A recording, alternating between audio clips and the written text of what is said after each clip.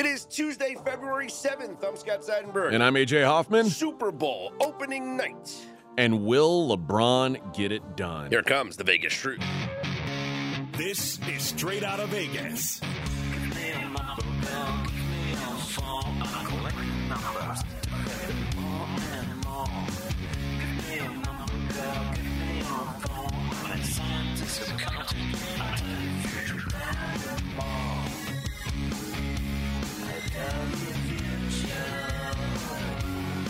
We are Straight Out of Vegas AM, your daily destination for sports conversation with a Vegas lean. Here's what you need to know to start your day. LeBron James eyes the all-time scoring title tonight. Super Bowl opening night last night in Phoenix. We are officially underway. Yeah, and of course, the Vegas lead is going to be the Super Bowl today. And because, you know, we only go with the best, we brought in the guy who's best suited to talk about it. The prop master himself, the only two-time Super Contest champion, Mr. Steve Fezzik, joins us. Steve, how are you, man? I am good. I want to emphasize, be careful out there. I'm hearing all kinds of, hey, be careful out there. I'm hearing all of these experts talk about things, and they don't bet props. They don't know what they're doing, and yet suddenly they're giving you their gospel. And my goodness, there's some bad information out there. It's no coincidence that all of these so-called experts that really don't bet all these props are going over on every single player. So apparently this is going to be like a 70 or 80-point game because the amount of anytime touchdown scorers and over on everybody's yardage, everyone's going to win, right? Well, to be fair, if you are going to go over, at least do it, early in the cycle instead of late before the public comes in and they all bet they're over. So if you're going to bet, and there are the hot sides that makes sense. So if you're going to play Mahomes over, Kelsey over, Sanders over, Godwin over, those would be the big four that I would say. Gainwell, not Godwin, right? Gainwell. No.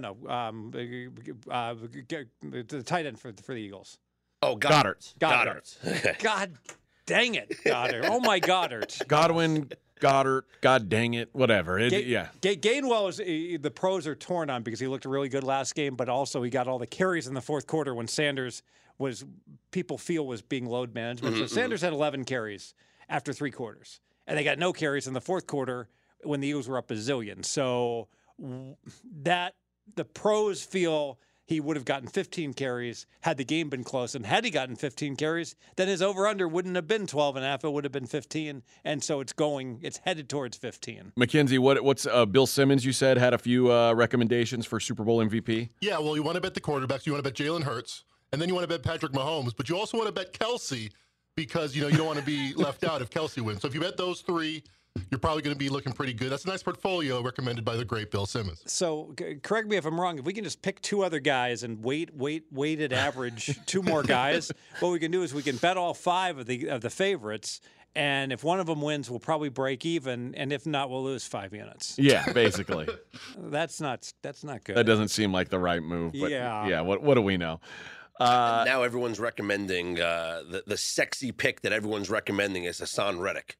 That's the long shot bet that everyone has been giving out already on Radio Row. It's been one day at Radio Row, and I've had multiple people tell me about different shows giving out Hassan Reddick to be the Super Bowl MVP. This reminds me in last year's Super Bowl when everyone was betting McPherson, the Bengals kicker. Yeah. I don't recall him coming away with the hardware, though. No, I don't think he did. And I don't recall Aaron Donald coming away with the hardware either because even though he should have won, it didn't go to him because the votes were handed in early, and it went to Cooper Kupp. So even if Hassan Reddick and the Eagles have a lead and Reddick gets a couple of sacks of Mahomes on that final drive, probably still not going to be a defensive player. One of the guys that I looked at, and Fez, you've dug into this far deeper than I have, one of the guys I'm looking at, though, is Jerick McKinnon under. It seemed like Scott mentioned this for the AFC Championship. Scott liked the over on him, and it's become clear that he's not in favor right now, not even on third down situations. They had Pacheco out there for most of the game. It's clear he's the guy they trust more. They activated Clyde Edwards-Helaire for this game after they put Hardman on the IR. It feels like this is an under game. And right now his rushing receiving yards combined prop is 44.5. I like the under. Have you heard anything about that player? Let me ask first. You said it seems this is an under game. That, No, for McKinnon, it feels like yeah. So I think what's going on here is that the feeling was Pacheco isn't as good with in the pass blocking, and he can't be trusted to protect Mahomes. So when he was on one ankle in the last game, everyone was betting McKinnon over. Well, that's no longer nearly the concern that it was, and because of that, we would want to look basic strategy for McKinnon to go under. It's logical. Okay, well, Yes. good that makes sense. Scott, what are some that you actually have heard that you like or that you're interested in yourself? So I'm still going with the no touchback on the opening kickoff. To me, this is something that I know people are going to talk about the fact that last year it was a touchback, but still you can't deny the numbers where we've had 28 of the previous 31 Super Bowls not be a touchback. These guys are hyped up. They're amped up. When they get the ball, they're going to run it out of the end zone and try and make a play. Plus, the ball might not go through the back of the end zone because of everything that we heard last year from Pat McAfee about it being a brand new football that gets placed in, and then as soon as the kickoff happens, it gets taken out of the game. The kickers don't have time to warm up with it. They don't have time to break it in. And even though we have kickers that, and in a stadium that is good for touchbacks, I still think that we have a team that runs it out of the end zone. No, the numbers are too good to pass up. Now, I understand teams over the regular season just kick it out of the end zone because they don't want everyone to get injured for their team. And there's car wreck collisions, and all you guys are going to wind up on the IR. But in the Super Bowl, why isn't everybody just kicking off like 2 yards deep in the end zone? To expect your opponent to get past the 25 is a leap of faith. Also, there's the holding that gets called. So if I was kicking off, they call it the mortar kick to kick it to the 3, but I'd kick it into the end zone. I know there's variability; it can't be exact, but I tell my kicker, don't boom it, 7 yards deep. We want them returning it out of their own end zone. What do you feel about? Also, I was thinking about this, knowing Andy Reid's tendencies to defer. Should he win the toss? Oh, they're both going to defer. They're both going to defer? I would. In fact, if you see a bet, will the winner of the coin toss defer? I would lay like a really large. I had no problem risking 10 to win $1 that they're going to defer. They're not going to suddenly.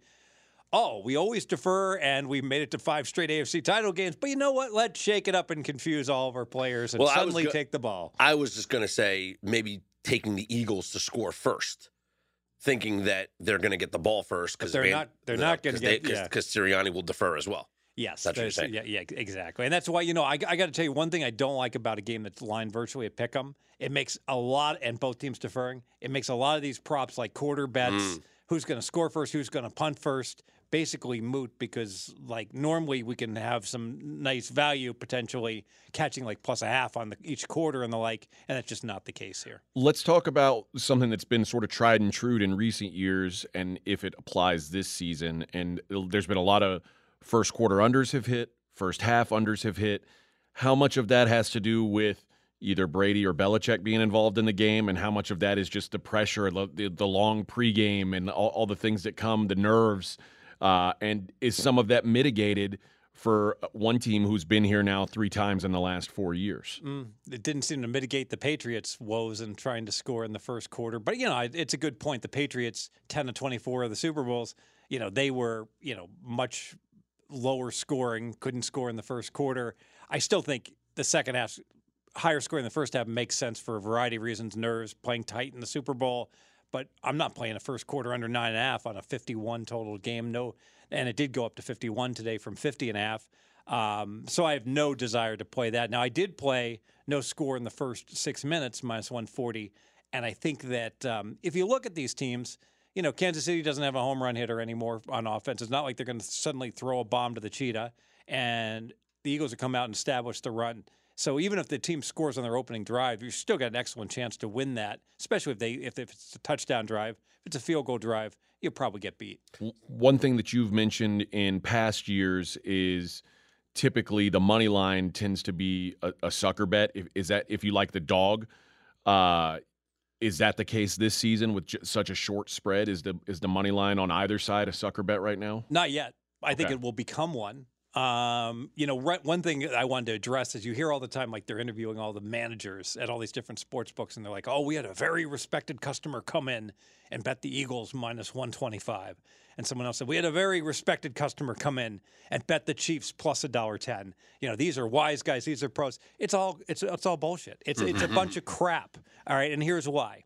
Right now, the South Point, which I'm not allowed to bet there, but I've got friends. They're dealing a nickel line. So they got the Eagles on the Super Bowl, on the Super Bowl. Oh wow! They have the Eagles minus 122. They have the Chiefs plus $1.12. All right. Wow. They have the line at 2 actually. So they got Kansas City plus 2, lay 05. Okay. So here's where I'm going. If you're betting the Eagles, you're going to South Point and you're laying minus 122 right now. I think you'll get a better number, by the way, before post. If you're betting Kansas City, you can get plus 2 minus 105. Now, I don't know how big their limits are. I don't know with this minus 105 if it's a $10,000 or a $5,000 limit. But there's no reason if you're a pro, even if you're betting a gajillion on this game, all right, you're betting $1 million. There's no reason not to take your first kick at the can, bet 10,000 plus the 2, lay 105 on Kansas City, and then fill the rest of it, at plus 1.5. So if someone comes up and you see, I bet 50,000 on Kansas City plus 1.5. That's a respected pro bettor. It cannot be a respected. Because a respected pro bettor would have gone to South Point and gotten the 2. He would have kicked the can at plus 2 minus 105. He would have tagged that bet first for whatever he could get down, and then he would have continued and bet more if he was worth his salt. And people say, "Oh, Fez, the pros, they're not so sensitive. These big bettors to like getting the very best of the number." And I go over, and I've often talked about this. Professional blackjack players will like scour the planet to get like double after split, surrender, split and resplit aces. All of these rules are like worth 0.1%. Getting an extra half point on a 2 is worth like 1.2%. So it's like a blackjack paying 9 to 5 instead of paying 3 to 2. I mean, it's just incredibly valuable. A real pro would not eschew that just because he has to drive 4 miles to the right to the Rampart, which is a South Point property, or to the South Point. Yes. I want to ask you a hedge question. Okay. Yes. For someone that has a futures ticket on one of these teams. So a friend of mine comes to me. He has the Eagles to win the Super Bowl. Mm-hmm. He would net $9,000 if the Eagles win the game. Mm-hmm. We talked about his hedge possibilities. First, what's his net worth? Is he broke? Is he a millionaire? I don't know. Somewhere between. I don't know. Let's assume he's got $10,000. He risked enough to win $9K on the Eagles at 19 to 1, whatever he did. Well, we'll give him a net worth of Sure. $50,000. Sure. Okay, for this exercise. So, continue. So the conversation was, how do you bet the Chiefs to either A, lock in a profit, or B, get a middle opportunity?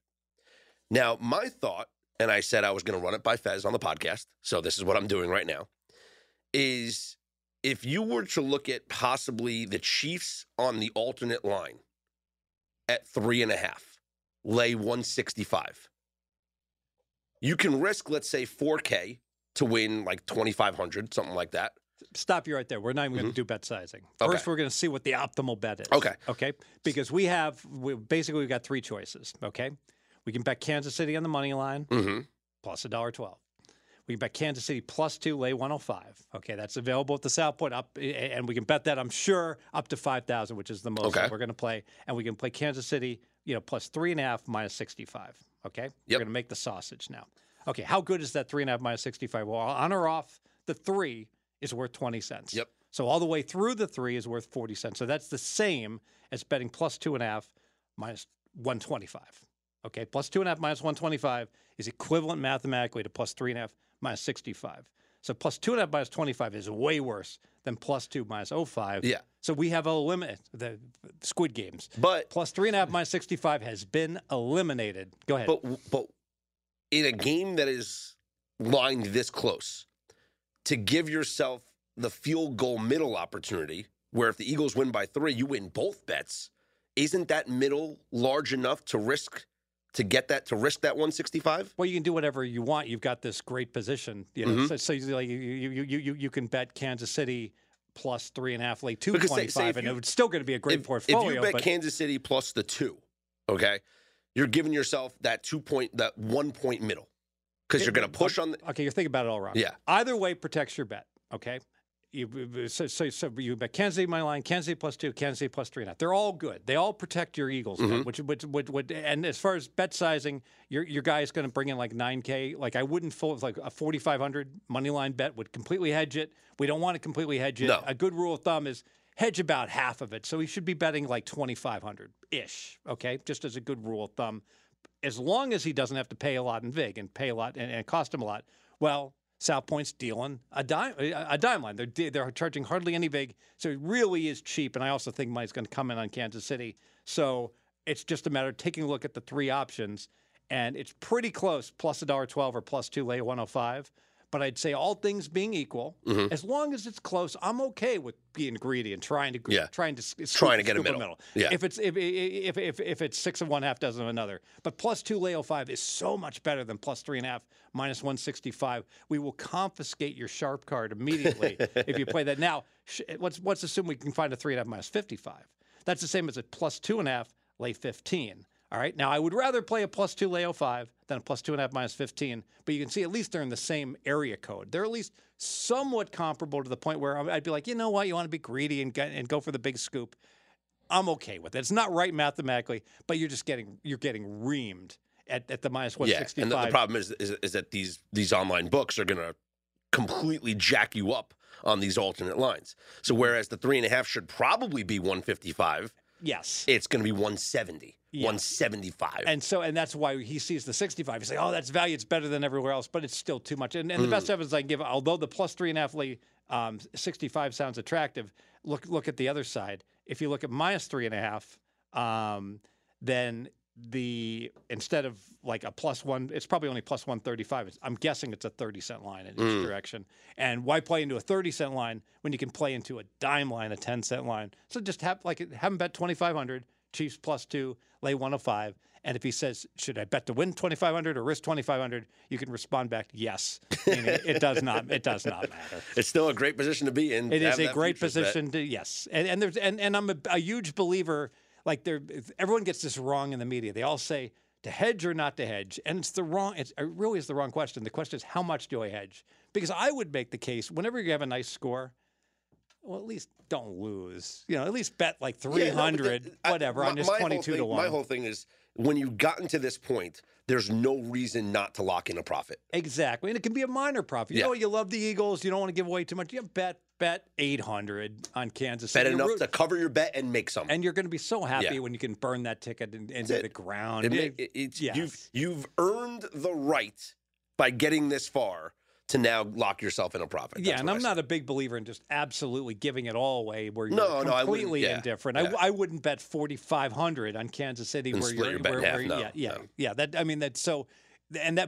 And another thing, people feel they have to play the money line to protect a money line bet. You don't have to, because if you've got the money line on the Chiefs, which you essentially do right now, on the Eagles, I'm sorry. Like I said, you can play the points and get greedy with Kansas City as long as you get good value. Now, on the reverse side, let's say you had Kansas City, which I do have, in a futures bet. Well, you probably want to be careful about laying 1.5 on the Eagles and getting your face kicked in should the Eagles win by 1. I think at that point you got to go Eagles money line to make sure that you don't get middled on the biggest game of the year and you're depressed all during March Madness. Let's talk about how this line is going to move between now, Tuesday morning, and Sunday afternoon. Do you expect there's been, what I keep hearing is we're expecting good news on Chiefs wide receivers. Tell that to Hardman. The first news that came out this week about a Chiefs wide receiver was certainly not good news for the Chiefs. Mecole Hardman being placed on the IR.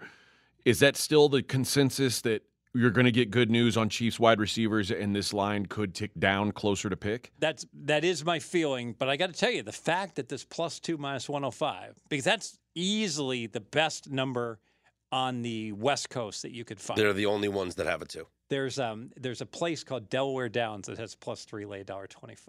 And where's that? It's a racetrack in Delaware. Okay. And they take lower limits. Well, but it's out that's- there. But that's State that's lottery. Eagles country. Exactly. Yeah. It is like 40 minutes out of Philadelphia, and exactly right. So basically, what they're doing is they're saying, every recreational bettor is betting the Eagles for $20, $50, $100, and we're just taking all that action. If any wise guy comes in and asks for the Chiefs for $10,000, they're like, you can have the Chiefs, but you're not getting $10,000. Not getting it cheap, yeah. Yeah. You're not getting a big number. You're getting the Chiefs cheap plus 3 late 25, but you're getting a small limit compared to what you would normally get on the Super Bowl. Exactly. So what's your expectation on what the consensus number will be come kickoff? If the South Point had been dealing a 1.5, I would have said I could see this going all the way to pick 'em. Okay, but the fact that this 2 is still sitting out there, it's like you can bet a lot at the South Point. Most people can on the +2 -05, and the fact that the wise guys aren't all cutting in line to grab that means, you know what? Maybe we might get one more bad news on these wide receivers. Maybe Juju's going to be like hobbled, and maybe it's going to close 1.5. So I mean, what's the range of possibilities? Like, is there possible that it gets up to 2.5 again, or is 2 about as good as you're going to get, and you could see it going down closer to pick? Pick to 2.5. That's the range. That would be my 2.5. range. That would be a full point move at most of these books over the next 4 or 5 days. Well, that's what I'm saying. Like, if it's announced tomorrow that Juju Smith-Schuster's a full go, Kadarius Toney's a full go, I could see a point move at some of these books. We were Like, it already wouldn't shock me. And we were already at 2.5 at 1 in the morning on Sunday, on Monday morning when the lines first came out. So we have seen KC consensus 2.5 already in the betting cycle. Yes, and I said there's no way in hell it's going to get to 3, but I'll wait because there's the possibility. And I said screw it, it's not going to get to 3, and I bet the +2.5. Is this one of the more evenly split Super Bowls that you can remember, where it wasn't clear cut action on one side? Because I feel like everything we're talking about, this line can go down to a pick 'em, could go up to 2.5. We don't know right now. I don't recall a Super Bowl where it was like that. Usually you have higher spreads than this, but also a clear-cut favorite. What was it the Baltimore Giants Super Bowl that was Ravens were heavily favored. I'm trying to recall which going back in time, which one was what was right around Pick'em, and I think the Bengals San Francisco first Super Bowl was close to a Pick'em. Look that up. Let's see. Seattle, New England was Seattle -1. That was a pick. That's the best example because there was some regional biases. There was -1s on each direction. And you're right. San Francisco, Cincinnati was -1. Think about that. That's it. Those are the only 2. Oh, and Miami, Washington, 1973 was -1. Those are the only 3 -1s. So 49ers and Chiefs that was a close. What was the spread on that? Yeah, that's 1.5. That's a good point. Some of these games are fascinating because you forget about the Miami Dolphins, greatest football team ever. 17-0. They're not even favored in the Super Bowl. They're undefeated and they're not favored. And then look back at Joe Montana and the 49ers were pick 'em against the Kenny Anderson and the Bengals. That's insane in hindsight. I mean, in hindsight, but the 49ers hadn't won all those Super Bowls, and the Bengals hadn't, gone on to move to the mediocrity that is the Cincinnati, franchise. Yes, Big Pete Johnson. You know what? You probably want to try to go over the top with Brooks or somebody instead of stop handing it to Big Pete Johnson on the goal line. Stuffed. Scott, you're too young for that, right? Yeah. The Bengals just the whole first half and just got stuffed again and again, and they're down 14-0, and it was just down 20-0, too much to overcome.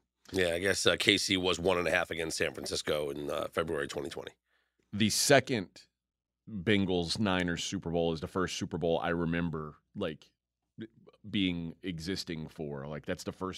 That's the first football game I can remember piecing together. Bob Stupak bet $1 million on the Bengals +7, lay 105, I believe, in that game. Or maybe he got the free half point. They used to, this is amazing. They used to give some books would advertise, they give you a free half point in each direction back in the 80s. Who is this guy?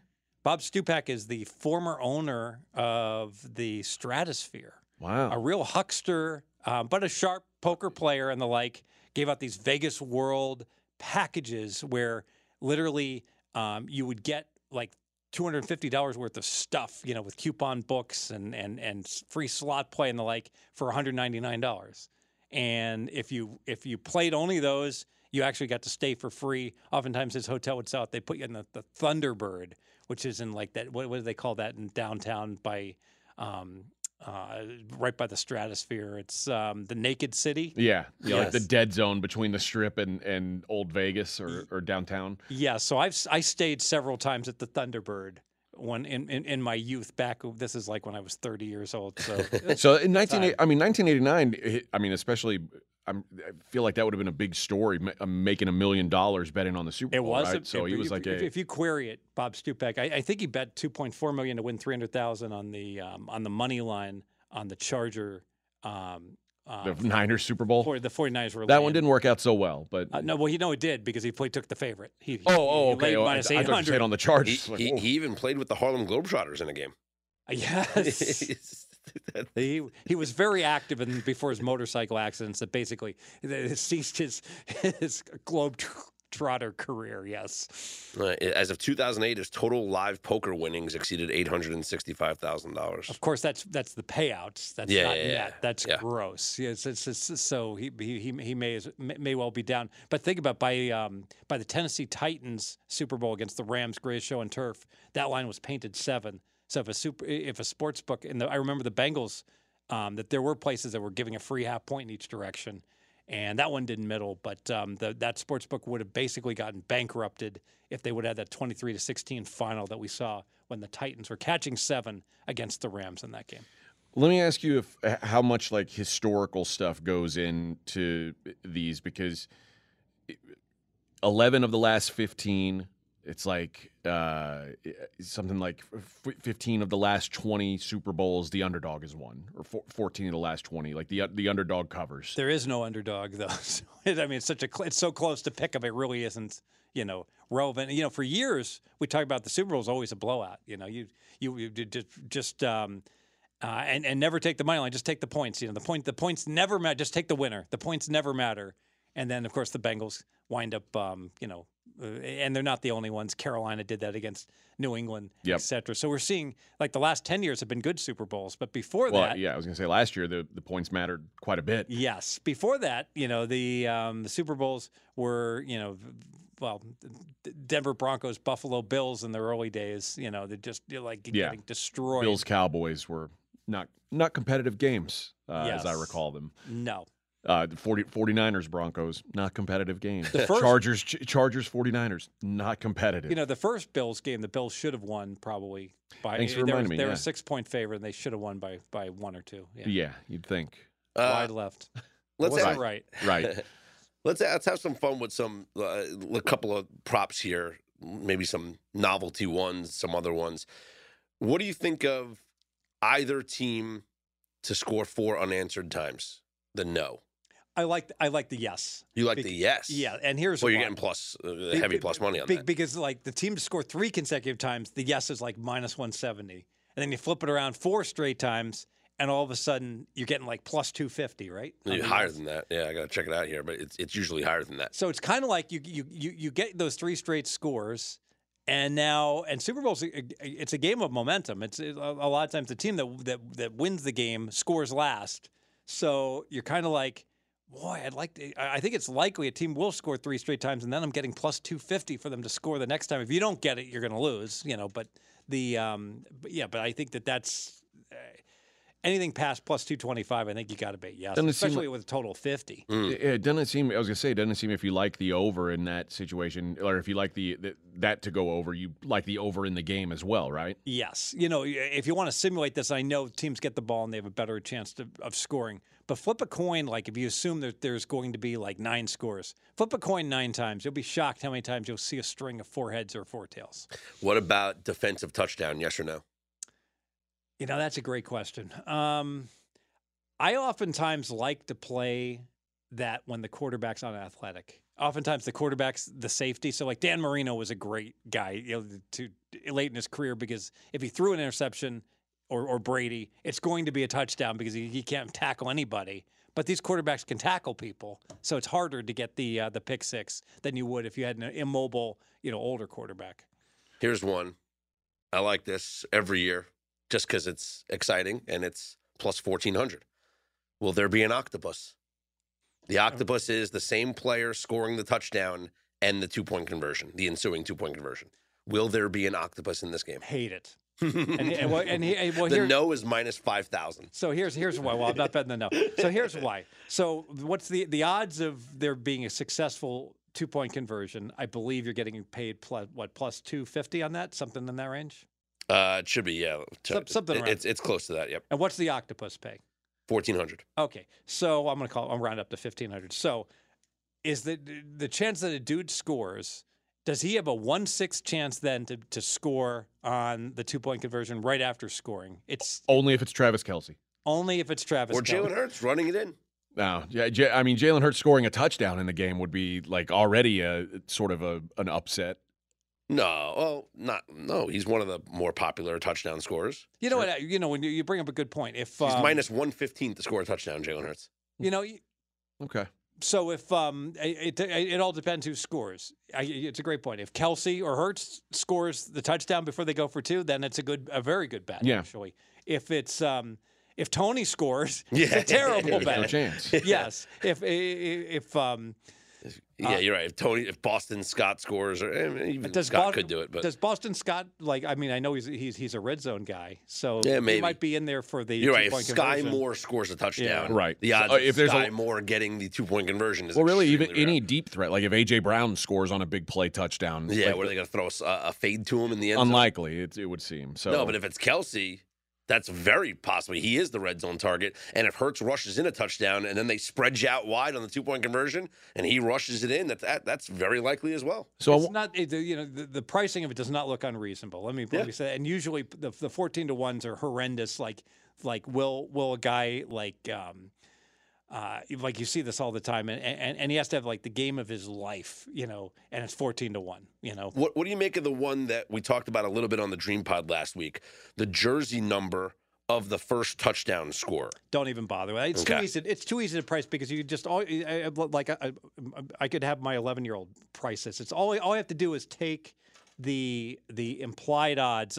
Yes, no. Who's going to be the first? So scorer. right now the under is minus 130, and the under players. I'll give it to you right now. No, I don't want them Okay. because it's too much work. But what I'm just saying is I can calculate the implied probability from the odds. I can go in and say like who's favored to score first, second, third, fourth, and I could put their probabilities of each player scoring. So I could say whether Hurts has a 20% chance to be the first scorer and Kelce has an 18% chance. I chop it all up and I've got to normalize it so it sums to 100%, and then I can just add each one of these guys and come up with the implied probability that everyone whose jersey's below the 11.5 or whatever it is. So the jersey's 1 to 11. If that sums to 45%, then that's the probability, and I price it accordingly. That's the way you have to do it. There's no other way. Like you hear all the time. Well, if I think one of these 5 guys is going to score, well, no. You tell me what you think the odds. The market's telling you what the odds are in each guy, and if you think one of those 5 has value, well, just bet him to score first. Don't bet the conglomerate to score. Yeah, you can get 10 to 1 on AJ Brown to score first, or you can have AJ Brown in that group of players at minus 130. Now, I guess if you felt bullish on all 5 on all of the low jersey numbered guys, then I'm fine with it. Yes, if you're telling me that each and every one of them, you're thinking, I like that guy's chances. I think the market's underpricing him. Then the wager would make sense. So one of the things that you and RJ hammered down on me a lot early when I first got out here last year was in the big games, the prop prices are juiced on premier players. And we've seen Patrick Mahomes' number go up. Yeah, the No bookmakers surprise. don't juice it. The bookmakers are dummies. The Right. bookmakers just put up what the historical averages are. But the public juices it because what happened, the public I was like waiting in line. I was hearing people bet, just a local sports book. I don't think I heard under be recited once. That's what I was saying. Everybody's over. I want Kelce over. I want Mahomes over. I want Goddard over. It's like, and I want first touchdown score and the usual suspects. Yes. Well, let's talk about Jalen Hurts because Jalen Hurts is a guy who I'm looking at under. He's the exception. Is that should I be waiting until kickoff time to lock in? Do we expect people to put money on Jalen Hurts? No. Okay. And here's why. Quote the movie Wall Street. The word the actual quote is, Gordon, I don't know what to make of this Hurts thing. They're betting every single player over, but they're betting Hurts pass yards under. It's gone down from 242 to 236. And then Gecko said, I'll tell you what's going on. Your Union boys are talking. They know Hurts is not 100%. Wouldn't surprise me if he's going to get surgery after the Super Bowl. And they're all looking at his 130 yards that he's averaging in the playoffs. And so everyone is playing under right now. So if you're going to play under, I think you got to still do it now.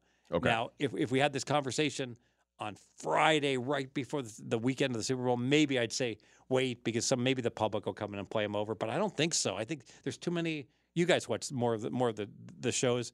I would think that some of the experts are already talking. He's under on his pass yards is a good wager in the Eagles. I've certainly heard. I mean, most of this season, he hasn't been a guy who's put up a lot of passing yards. Like it's just. And I've heard the his game. Eagles want to establish the run. They're betting Sanders with both fists to go over. You know what? If they're betting Eagle rushing yard over, so everybody can't go over, and that certainly looks like the one that's going to suffer. Yeah, Sanders right now is 59.5 yards, the highest total of any rusher for the game. So people are thinking that the Eagles established a run. It's going over and over. Kenneth Gainwell, 19.5 yards. Now, he is the wild card. He's difficult because Sanders, they didn't bench him. They load managed him in the fourth quarter when the game was decided against the Niners. But Gainwell's been like their most effective runner of the entire playoffs. Gainwell kicked. I mean, he's kicking butt. He looks great out there with the fresh legs. So is he worthy of getting some carries? And maybe the logical conclusion, if we like Sanders and we like Gainwell, well, the odd man out is poor Boston Scott. So I played Boston Scott longest rush under 6.5. I'm not confident that he's going to get more than a couple of carries. And his game total is 8.5. And they're probably going to be in the. They tend to. He's a touchdown maker, so they give it to him a lot in deep in the red zone, goal line or something. Yeah, it's going to be hard to gain 7 yards if they hand it to him on the 5. So Gainwell against San Francisco, 14 carries, 48 yards against the Giants, 12 carries, 112 yards. But a big part of that's the fourth quarter. Yes, when the games were decided. Although I watched Brian Baldinger do this film breakdown on Kenneth Gainwell, and he's just gushing over the kid. He looks good. He's like he's got great vision. He's great first step. He's smart. He turns his head around and looks for the football early when he's out in the passer routes. It's I can easily see Gainwell having a nice day. Remember, everyone can't go over.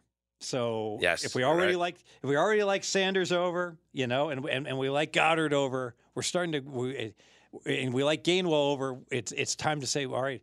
If you're liking all these overs, maybe try the game total over.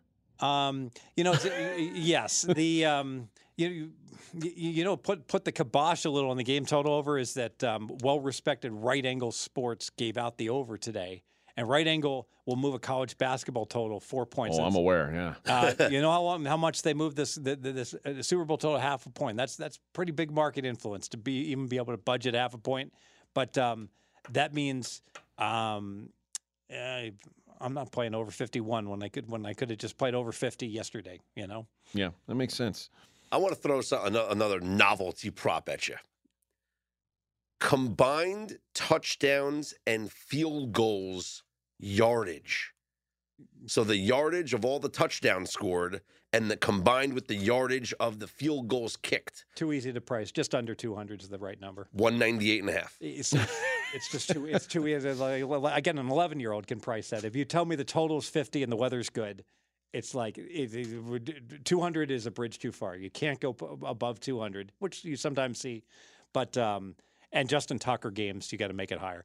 But in general, if I had to bet it, I'd bet under, just because I don't see the huge potential for like a 75-yard touchdown bomb.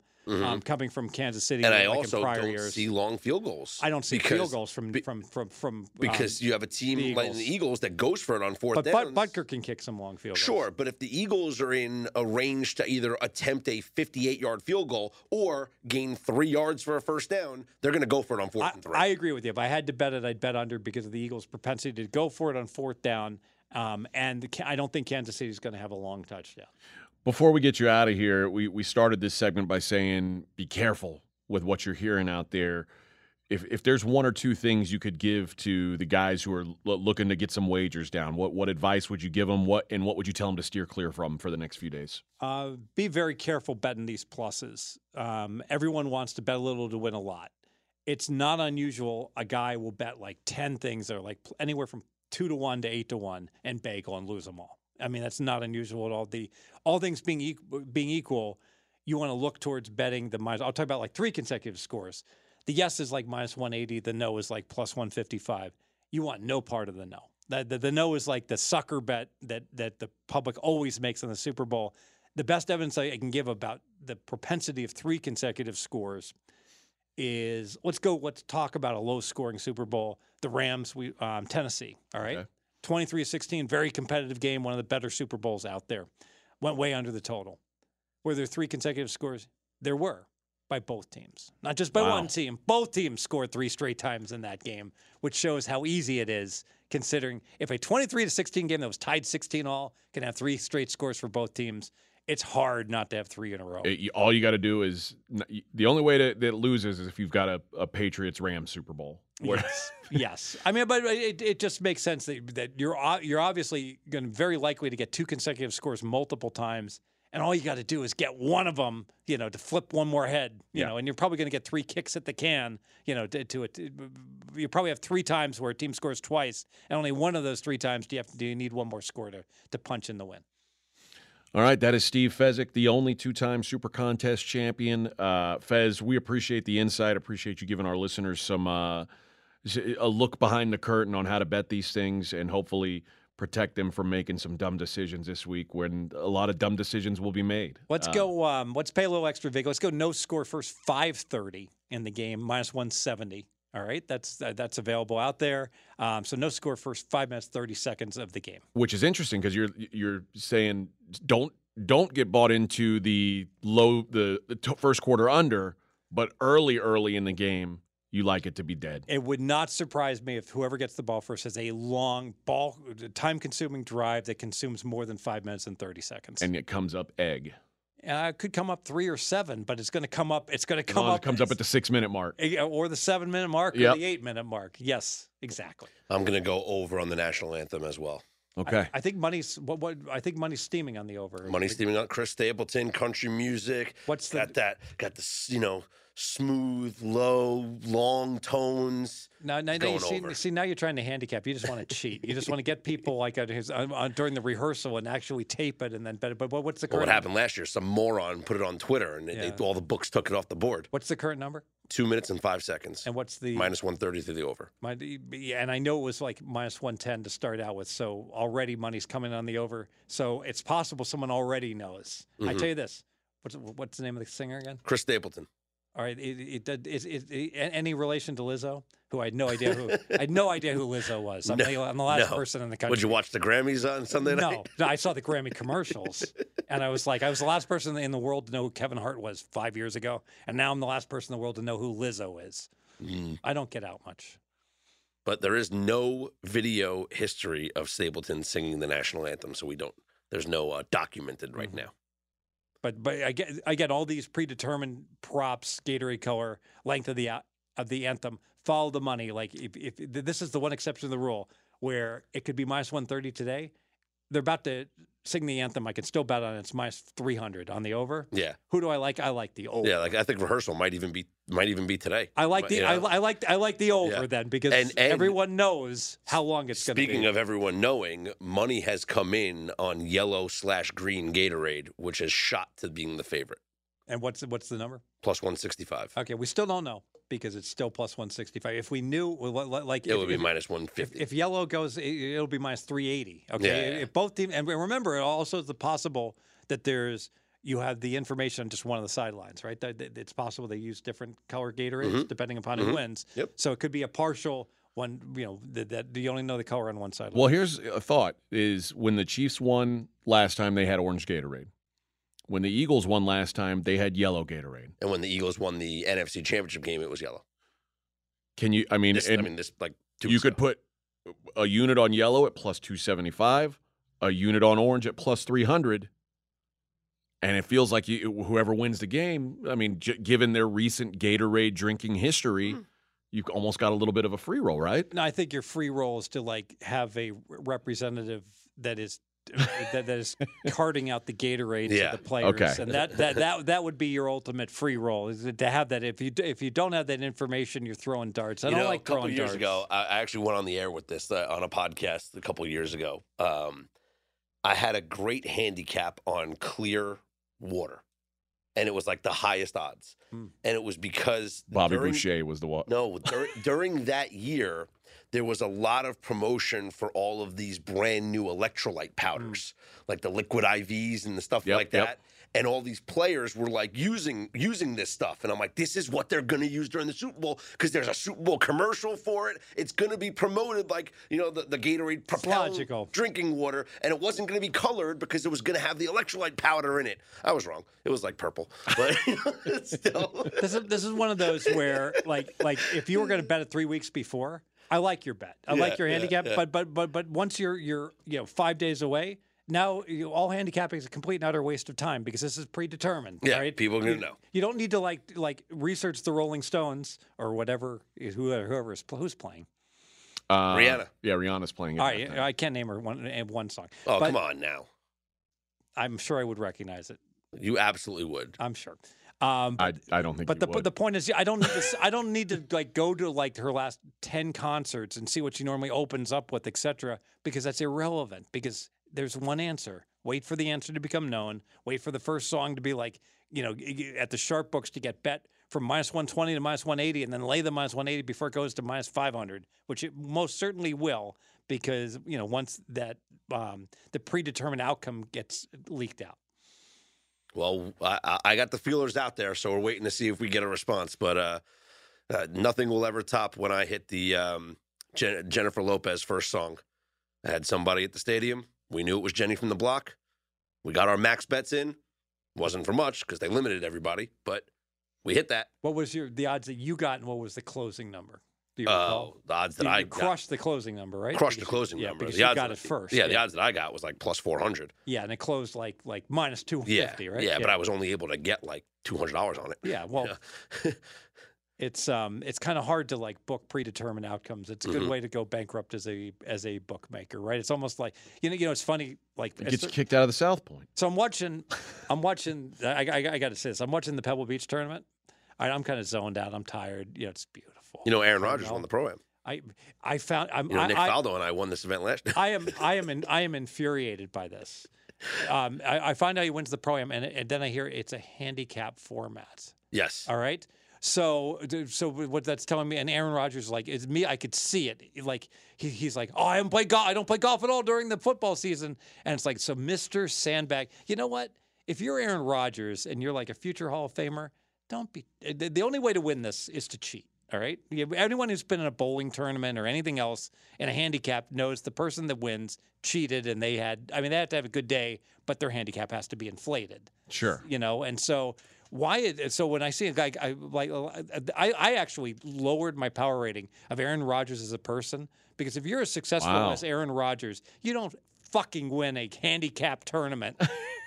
You actually should like play badly to not win, and you should go in and lie about your handicap and make it look like you're a better golfer because you've had so much success in life. What are you doing? Cheating? Because the winner always cheats in these tournaments. Do you guys disagree? No, I don't disagree. I don't like that they even have tournaments like that. It should just be like, hey, you play your golf. It's not right. It's however many strokes you get it in. That's it. Right? That should be the way it goes. Nah, not. You never heard the Rihanna Umbrella song? Of course he has. He's heard them all. Hum a few You can bars. stand under my umbrella, Ella, A, under my umbrella. See, no, I picked up That on was this. This is not fantastic. actually a song. You're just trying to trick me into like. Of course, that's not a song. No song, Scott. Never have heard that song. That song's like 20 years old. I know. I have You never. gotta update your Rihanna. Anti was the album of the decade. But this would be if. Okay, Mackenzie, what you just did. Think about Fez. Oh, I know this song. I've heard it in a strip club. Oh. There you go. I've heard it in a If song you were in a strip if you were club. trying to come up with a song know that it Fez now. may have heard at some point, wouldn't this have been the one you chose? I would have done work. It's more recent. I'm going to in go by the earlobes. odds. And the odds to be the first song performed at halftime at FanDuel Ontario is at plus 150. Please don't stop the music. This is the favorite to be the first song of halftime. This one I recognize also. Okay. You heard it at, Cinnamon Dolls or whatever club you went to. What was your Scott? What was your first pet's name?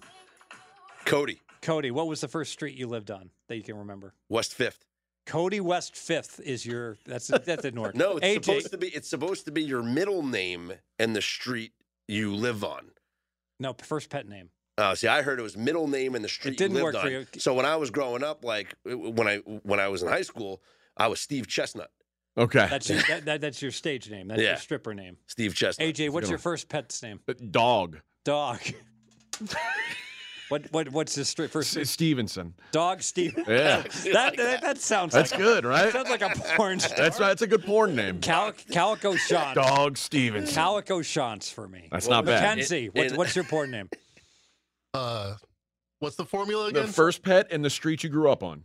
Christiva Kenmore. Christina Kenmore. That's a good one. That's good. She was a sexy lady. What was the Mark Wahlberg movie with the porn with Burt Reynolds? What was it? What's it called? It's the Boogie the Nights. Boogie Nights. Yeah, the Boogie Dirk Diggler Nights. movie. What was it? Chester Rockwell and, Yeah. and Brock Rogers. Or something Yeah, like that.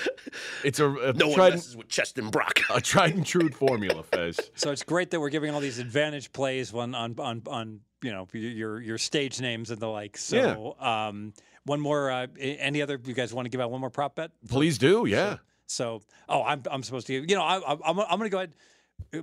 Go ahead and bet Kelsey over 6.5 for catches. You got to lay minus 140. It's just I don't trust him for yardage because anyone who saw him like when he caught the 14 passes and he got like only 100 yards, I'm not sure he's even at fully 100%. He doesn't look fast, But he has to be involved in the game. and he's such a big body. And with all the other wide receivers banged up, I could just see him being catch after catch after catch. I'll be honest. Something that gives me positive feelings about Kelsey and his health is that Kelsey's been like out and about. He's Kelsey at every Kansas he was at the sporting event. Kansas State basketball game. Yeah, Like if you I weren't agree. if you weren't 100%, you're not going to be out and about doing that stuff. You better be getting treatment. You better be doing something, but you can't be out hobnobbing in the public, making a big scene about you being fine. there. I think he's fine. Yeah, Yeah, it's almost like Gronk was that way, right? No, Gronk would go out even when he was injured. Gronk didn't care. That's a Yeah, bad the rules didn't example. apply to I him. know.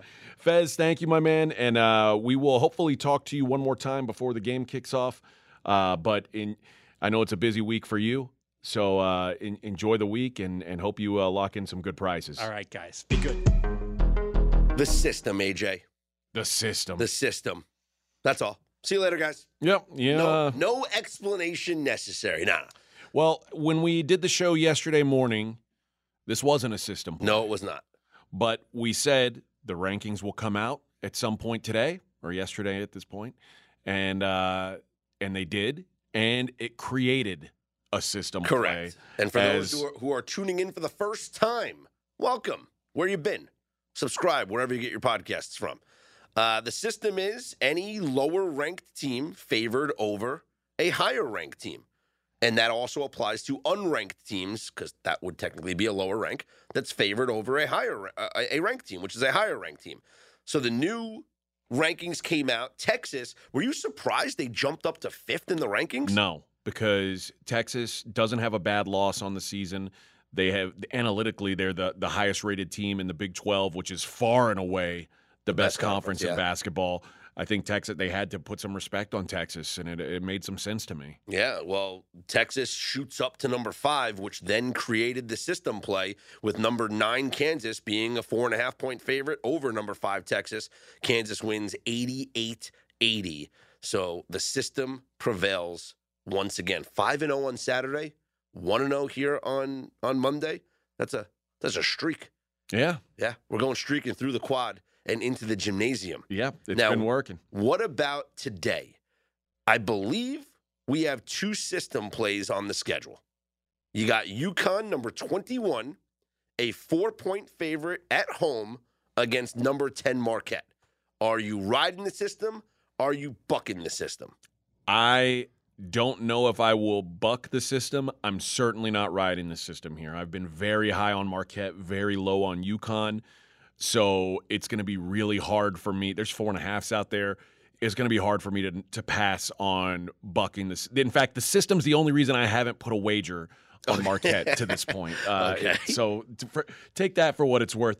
If the system hadn't been so prominent of late, I would have already been on Marquette plus 4.5. All right. And then the nightcap on ESPNU, you have number 12, Kansas State. Oh, I guess that's not a system play. No, Oh, yeah, right, the higher no rated system. team. So that's it. There's only one system play. I thought Only we were one gonna have system two. play. I guess I was mistaken. I thought we were going to have two here on Tuesday. So just UConn, Marquette. I mean, yeah, 4 games between top 25 teams. This is a pretty exciting 4-game top 25 slate on Tuesday. Yeah, no doubt. It's there's some solid games. In fact, I'm going to give out a best bet. Rutgers. I'm not going to give out Rutgers. Darn it. Although I will say Rutgers is a bad matchup for Indiana coming off the Purdue game. Like it's a tough ask for Indiana coming off that big win to play Rutgers, who makes games so ugly. I'll go through the lines real quick. Marquette, we mentioned 4.5 point dog at UConn.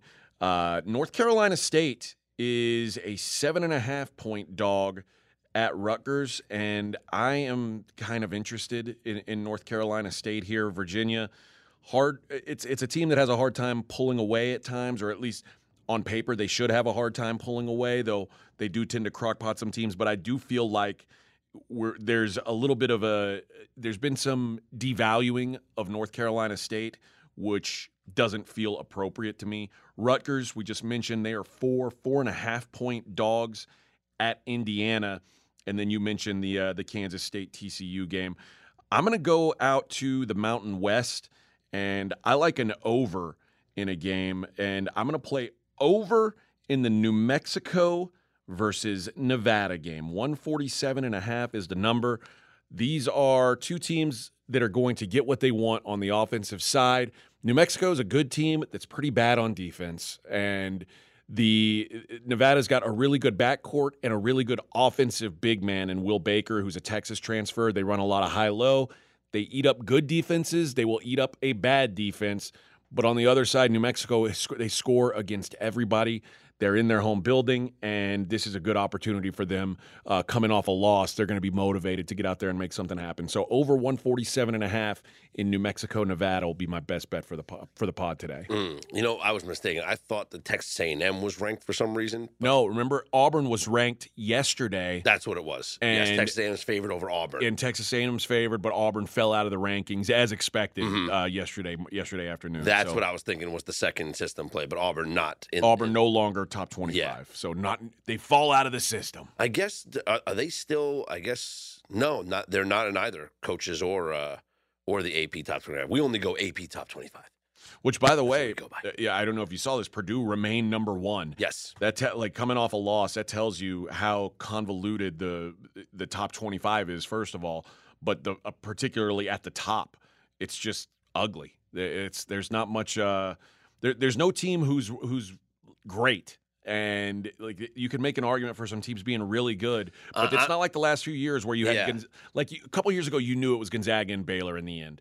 There's no teams that you feel like I'm really confident this is a Final Four team. I see a major flaw in almost every team. Honestly, for my money, and I'm not a big college basketball guy. I watch, obviously I get into it with March Madness, but I feel like I'm riding with Mattress Mac, and I think Houston's defense is going to be able to give them a long run in the NCAA tournament. I agree, although Houston's had a hard time pulling away from teams lately, and the loss that they had a couple weeks ago to Temple, and granted, this weekend they avenged it at Temple. Convincingly. But losing at home to Temple, who is not very good, and only scoring, I think they scored 54 or 55 points in that game.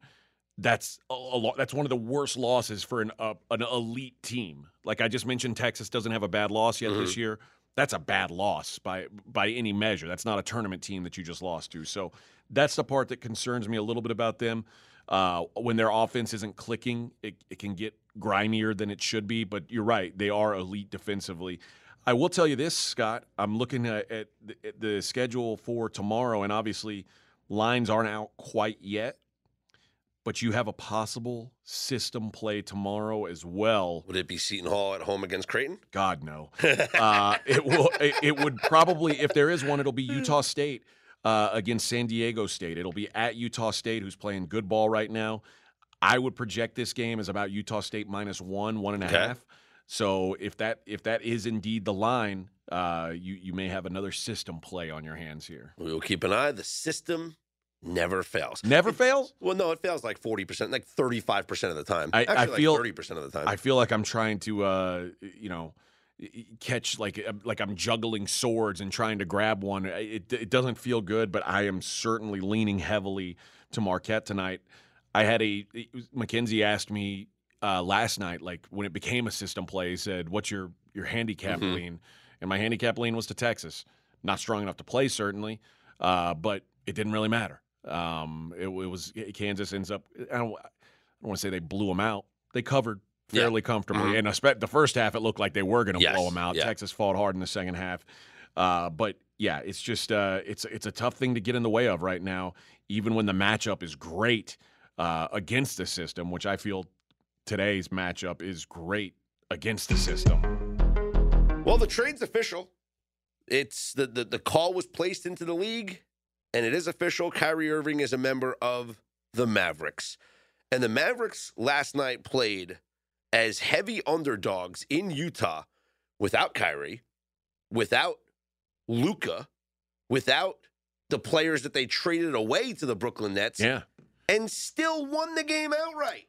Mackenzie, was that an impressive performance by the Mavericks? Yes, it's super impressive. It shows that they are motivated. They are ringing endorsement of the trade. I mean, Cuban said today, we got a shot at the title. And when you play a game like that, and Josh Green, we were betting big on the young player to be that small forward that they lost in Dorian Finney-Smith, scores 27 points, a career high, and they win going away in the hardest place to play in the league.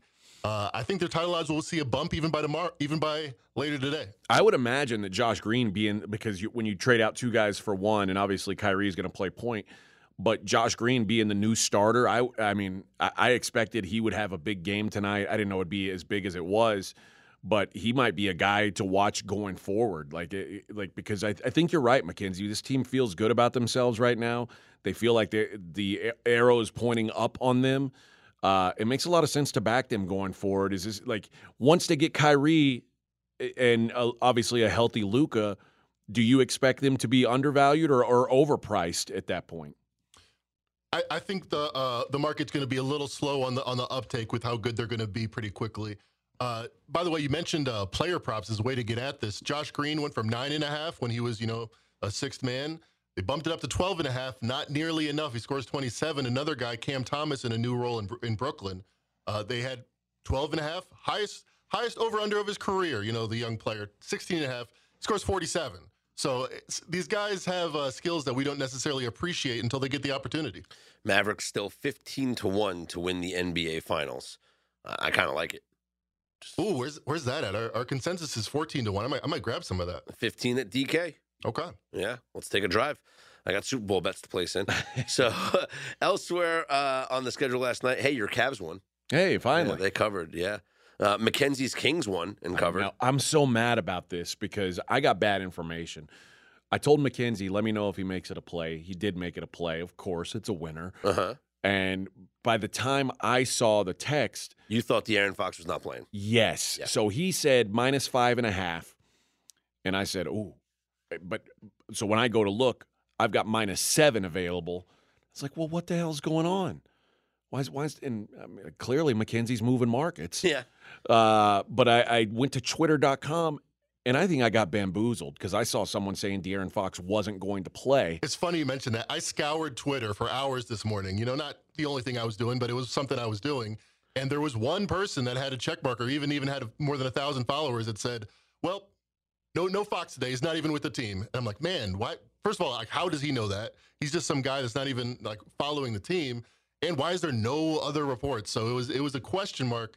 I thought it was 5.5 was a good number if he didn't play, and they bumped it up as soon as it was announced in. And it turns out 7 wasn't enough anyway. No. Like they covered easily. But although there was some tense moments, I guess, in that game, but a clean win for the Kings and regret for your boy here. So that's the way it goes sometime. Now, tonight is the night. Yeah. We've been talking about this for a few days. Mm-hmm. How are we going to get at LeBron tonight? He's what, 36? 36 from the record. 36 from the record. His player props are either over 31.5 juiced to the over or 32.5. I was hopeful for 33.5. And you, Mackenzie, you said 30.5 has been about average. Yeah, right around there. I don't know if it's juicy enough for me to play. I may, if later today we see 33.5, I may jump in on the under. But Scott, you found a prop that may be even juicier if you think that he gets the job done tonight. Yeah, so DraftKings has a LeBron James special, and they have a bet, when will he break the scoring record? On Thursday against the Bucks is the favorite at minus 295, but tonight against OKC is plus 200. So you can bet his over 31.5, 32.5 at minus 115, or you get plus 200. If you think he's going over 32.5, I got to be honest with you. If he goes over 32, he's getting 36. It's hard to imagine there's a middle. What is the Mackenzie, what would you put the chances of LeBron scoring 33 to 35? 34, 35? Wow, that'd be so anticlimactic. Like, he has to get 2 points against the Bucks in a 7-point loss. Here's who agrees with you. FanDuel, a different market, similar audience, but a different market. To score 35 points, LeBron James, plus 130. Half the payout of what you're getting at DraftKings. I think that's a good wager there. Yeah, plus 200 on DraftKings if you can still get it. LeBron James to break the scoring record tonight against OKC. It's much better than playing the over 32.5 because if he goes over, he's getting the record. They're going to win. The Thunder are playing on the second night of a back-to-back after they just gave up 141 points to the Golden State Warriors. And no, it wasn't like a 60-something point performance from Steph Curry. I mean, Klay Thompson had 42, but 141 points they just gave up?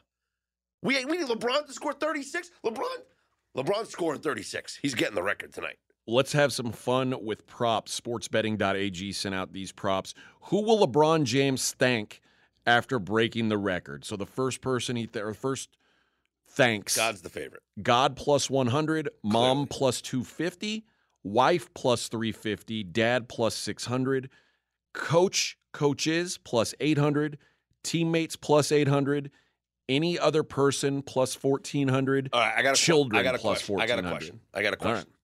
Mackenzie, weigh in on this as well. I need more than one judge. All right. Does acknowledging the Thunder count as any other person? He wouldn't do that first. Yeah, but I mean, First thing he it's says, a legitimate well, question. First thing he says, if they say, LeBron James, what a great game, 38 points, you broke the record, congratulations. How does it feel? Well, first and foremost, thank you to the Oklahoma City Thunder, great opponent, great game. They played hard, they fought hard, they kept me in this game, or else, I wouldn't. But you think he would say thank you to them? It's not thank. He would acknowledge them. But who will he thank? Do you think they stop the game and he says something like right then? Or Yes, and here's why. It's the Thunder. This is a prop.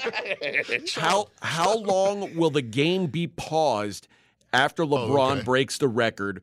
Time start from stoppage after bucket to the next play. The over/under is 4.5 minutes. I'm going to go over. Or would they do that? Like have 5 minutes in the game? He's at home. It's a long time. First of all, as soon as he scores, they might blow the whistle. There'll be a timeout. Do you think the Lakers just take a timeout right after he Should they scores? play the rest of the game after that? No. No. Just give the Lakers the win. So that's what happened. The Lakers will call a timeout immediately. The Staples Center, or whatever it's called right now, is going to erupt, right? And then you're going to have his whole team come onto the floor. He's going to hug each player individually before acknowledging the crowd. This is going way over 4.5 minutes. Will LeBron James mention Kareem in the post-game interview? Clearly. 100%. Yes, minus 700. No, 100%. plus Yeah, 400. If he doesn't, he should get stoned in public. Will Kareem congratulate LeBron after breaking the record? Yes, minus 700. No, plus 400. I would risk minus 700 that Kareem already recorded a message to put on Twitter, because it's going to drop as soon as LeBron scores that point. It's going to be on Twitter already. All right. He already recorded this. Here's some good ones. I'm curious your thoughts on this one, Mackenzie. Will the record-breaking point be assisted? Yes, minus 130. No, minus 110. Ooh, I would have to say no. It would seem like that din in the crowd would start to pick up. He'd get the ball in the high post and kind of just go to work. Kind of like Kareem with the hook shot. He'd do his patented move. You know what? That's a great point, Mac. Like Schroeder's going to bring the ball up and then give it to LeBron at the top of the key, and everyone's going to space out, and it's going to be one-on-one where he's going to do a crossover, jump shot, fadeaway to get the basket. Well, if there is an assist, it's got Schroeder as the favorite for making the assist, plus 275. But that doesn't count as an assist, right? Right. He gives him the basketball. They've gotten more and more lax, but generally, if you dribble, if you stop your forward momentum like you would in this case, then it's not an assist. Yeah, like I'm saying, if he gives him the ball and everyone clears out, it's not an assist. All right, last one. How will LeBron James break the record? 2-point shot, 3-point shot, free throw. 2-point shot's got to be a monster favorite, right? Minus 170. Yeah, there's no dunk. 3-point shot plus 275. Free throw plus 340. I'll go plus 275 on the three-pointer.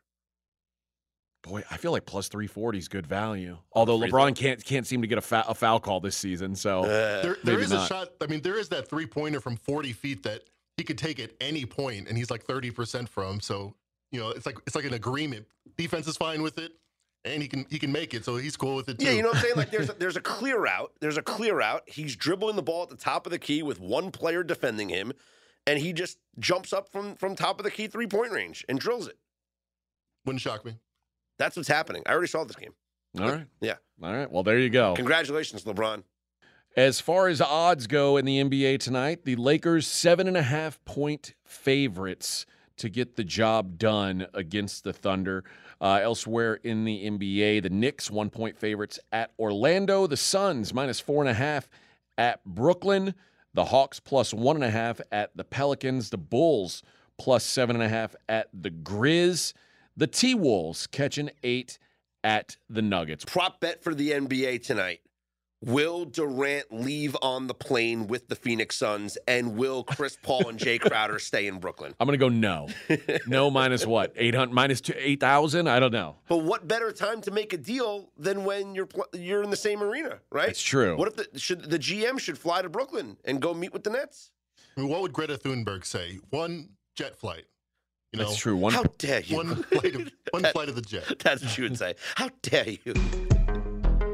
Hockey last night. Ooh, my first play after the All-Star game was a loser. Although for like the 10th or 11th time this year, I can't even count because it's just embarrassing. It hurts too much. I took a team on the puck line, like a favorite, minus 1.5 on the puck line, and they win the game in overtime. Oh, you can't win in overtime on the puck line. No, you can't. But the Devils got lucky to win in overtime. I had the Devils minus 1.5. Handicap was that the Canucks weren't really going to generate much offense now that they traded away Bo Horvat. And when the Devils took a 4-1 lead in the second period, I thought that was the case, and the Devils were going to run away for a victory here. But the Canucks, give them credit. They fought, and they played really well.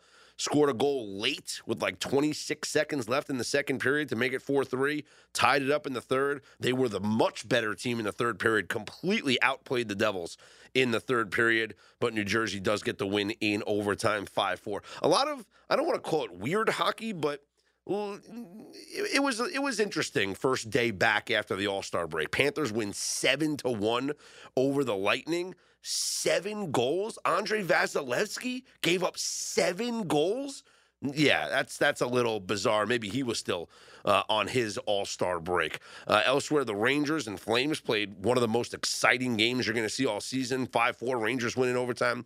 Islanders, with their new center, Bo Horvat, they win 2-1 over the Flyers. The Stars, they took a shootout to beat the Ducks, which is extremely rare against this Ducks terrible team. And the Coyotes, they won at the Moat Arena as heavy underdogs against the Wild. So just a strange night on the ice last night. Let's see what happens tonight. Penguins minus 115 over the Avalanche. Curious to see how Pittsburgh comes out of the break. The Avs, a lot of people still like the Avalanche as Cup favorites. In fact, if you look at the odds to win the Stanley Cup this year, it's right now the Bruins and the Hurricanes, two of the top teams in the East, and then the Avalanche at plus 650. So people are still high on the defending champion Avalanche. Is Scott still high on them? I'm not. I don't think this is the same team as we saw last year. And, you know, they're fourth place right now in their own division. So think about that. They have 57 points. If the season ended today, they're not a playoff team. This reminds me of the Nets in the NBA last year. Yeah. It's like the preseason expectation was so great. Do they have a player who's hurt that's expected back? They've been decimated by injuries all year. It really. So the hope is they can get healthy come playoff time, and then they'd be obviously very dangerous. Yeah, it really has been it's been a cursed season. It's been a rough go for the Avalanche dealing with injuries. So yeah, you're right. Maybe they get healthy and they come back. Lightning on the second night of a back-to-back minus 278 against the Sharks. Red Wings host the Oilers. Edmonton minus 160. Kraken at the Islanders. Second back-to-back for the Islanders, and that game is pretty evenly split. Minus 110 both ways. The Golden Knights are in Nashville to take on the Predators. Nashville minus 120, and the Blackhawks host the Ducks, playing on the second night of a back-to-back. Chicago minus 135. Head on over to pregame.com and take advantage of the promo codes that we've been giving out on the last couple of shows. I felt bad saying that they were going to expire, AJ, so we're actually going to extend the promos for another day or so. Okay. So you still have another day or so to use the two promo codes that we gave out. If you've used one already, use the other one. If you use them both, I'll give you another one tomorrow, okay? But here's the two promo codes, FLAG20 and SKILL20. Both of those will get you 20% off at pregame.com. You can get a daily best bet package. You can jump on board a season-long package. 20% off for listeners of this podcast. FLAG20, SKILL20. We're extending it for another day, all right? Maybe even more. We're extending it because we're just such good people. You're a good person. I try I'm all right. really hard. Mackenzie's the best one out of all of us. Yeah. So take advantage of the deals at pregame.com, whether it's NBA with Mackenzie, college basketball with AJ, the system, NHL with myself. There's a million options to choose from. Hop on board, pregame.com. New members get a free $25 just for signing up. For Mackenzie Rivers, AJ Hoffman, Steve Fezzik, I'm Scott Seidenberg. We are Straight Out of Vegas.